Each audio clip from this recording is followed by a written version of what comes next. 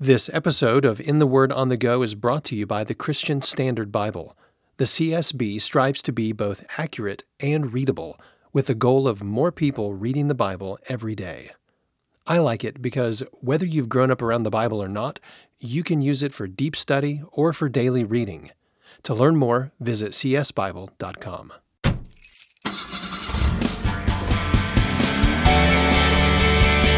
This is In the Word on the Go, the podcast where we look at one verse from God's Word for 10 minutes of your day.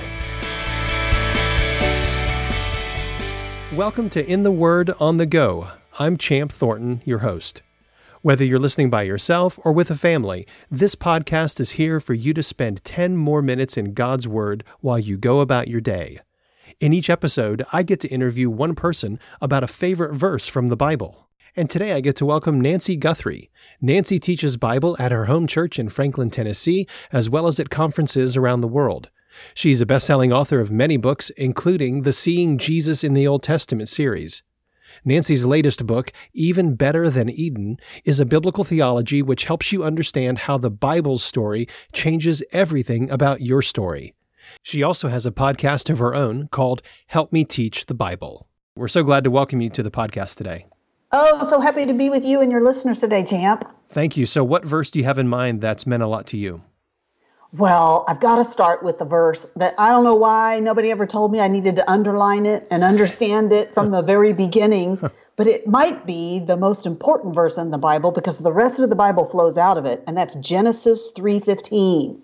And in this verse, God is speaking a curse on the serpent who had come into the garden and tempted Adam and Eve. And here's what he says to him. He says, I will put enmity between you and the woman, and between your offspring and her offspring. He shall bruise your head, and you shall bruise his heel. So, Nancy, if you were to take this verse and put it into your own words, what would you say? How would you paraphrase it? Well, once again, it's God, and he's speaking to this evil serpent, and he's saying, from now on, there's going to be a conflict. A conflict.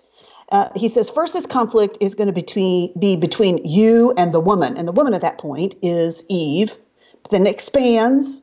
This conflict is going to be between your offspring and her offspring. So evidently Eve is going to have children. Right. And Satan is the head of a kingdom of evil. And so he says, over the years to come and generations to come, this conflict between those who are the evil's offspring and offspring of the woman, meaning people who are people of faith, there's going to be this ongoing conflict. But then he goes back to being very specific.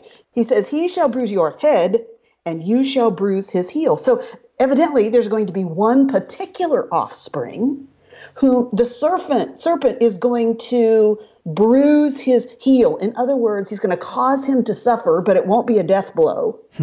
But in fact, that particular offspring, he is going to crush the head of the evil serpent. He's going to put an end to him. So here we are at the very beginning of the Bible, and it explains so much of the suffering that is ahead in the lives of people as this curse on the serpent and on the ground begins to infiltrate all of creation and everyone, and they feel the input of that.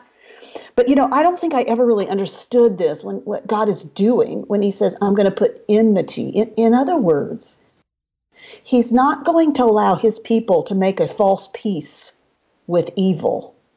Because, see, he wants us to be at enmity with Satan, but he wants us to be at peace with God. And so really this is a promise from the very beginning that God is taking the initiative in our salvation, which is driving a wedge so that we don't make peace forever with the enemy of our souls. But it also is such an announcement of hope. So there's hope in the fact that we're not going to have peace forever with the one who's the enemy of our soul.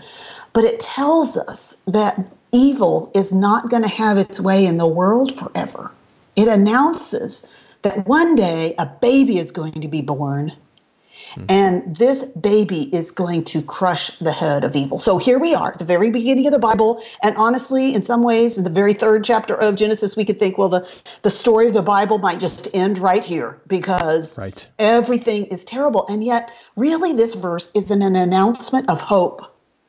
And the anticipation of the hope, the looking for this particular person, this particular baby who is going to be born, it sets the course for the whole rest of the Bible. In fact, you and I can't understand the rest of the Bible, the Old Testament into the New Testament, unless we understand that the Old Testament is tracing the promise of this one particular person who's going to come, who's going to crush evil. And then the New Testament is the revelation of that person, the coming of the person. It begins in Matthew and Luke with the birth of this particular baby. And so right here from the beginning of the Bible is the announcement of hope that the world is not going to be as broken as it is now forever. And that's really good news.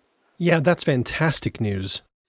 You could have picked any verse in the Bible today. So what's the story with this verse in you, Nancy? Yeah. Well, you know, my husband and I, Champ, have had, we have a son, Matt, who's 28, and we also have had 2 children who lived just a very short time. And, you know, whenever anyone goes through anything difficult, I think we all have the same question. We ask that big question, why? And, you know, for a lot of people, that question why, they look at their circumstances and they want to see in the circumstance of their life, get some kind of answer to that question. Okay, here's this good thing that happened, so that's why God allowed this bad thing to happen. Right. Or for some people, it's a very philosophical search, you know, this sense of the big picture of the world and why bad things happen. But for me, Champ, my search to try to understand why after the death of 2 of my children was a scriptural search. I looked to the Bible to try to help me answer this very significant, but honestly at that point, very personal question. And I found the answer here in Genesis 3 and in Genesis 3:15 in particular, this curse that is announced here in verse 15 and then again in verse 17 when it's said that the earth itself is going to be cursed. See, it helps me to understand that the impact of sin, the impact of the curse because of sin on all creation has infiltrated all creation, impacting even my genetic code, which is why my husband and I have had 2 children born with a genetic condition. And so if you ask me, why have you had 2 children who lived very short lives because of this genetic condition, I would say to you, it's because of what I read in Genesis 3:15, that the curse has infiltrated the world, all of creation, even my genetic code, which is the answer to the question why. But then, of course, once again, I don't have just the answer to the question why. I have there that announcement of hope that living in the reality of this curse and in its impact on my family's life is not going to be the way things are forever. Well, Nancy, thank you for being on today and for sharing what the Lord's taught you through some very difficult times. Would you pray this verse as we close our time together? Absolutely. Lord, I thank you for the insight you have given us into why we are living in a world where things don't work right, the weather doesn't work right, and relationships don't work right, and things are very hard as we live life in this world. So thank you for Genesis 3:15 that helps us to understand why this world is the way it is. Thank you for the promise we find in Genesis 3:15 that you have not seen fit to allow us, your people, to be at enmity with you forever, but instead you have set us at enmity with the evil one because you intend to reconcile us to yourself.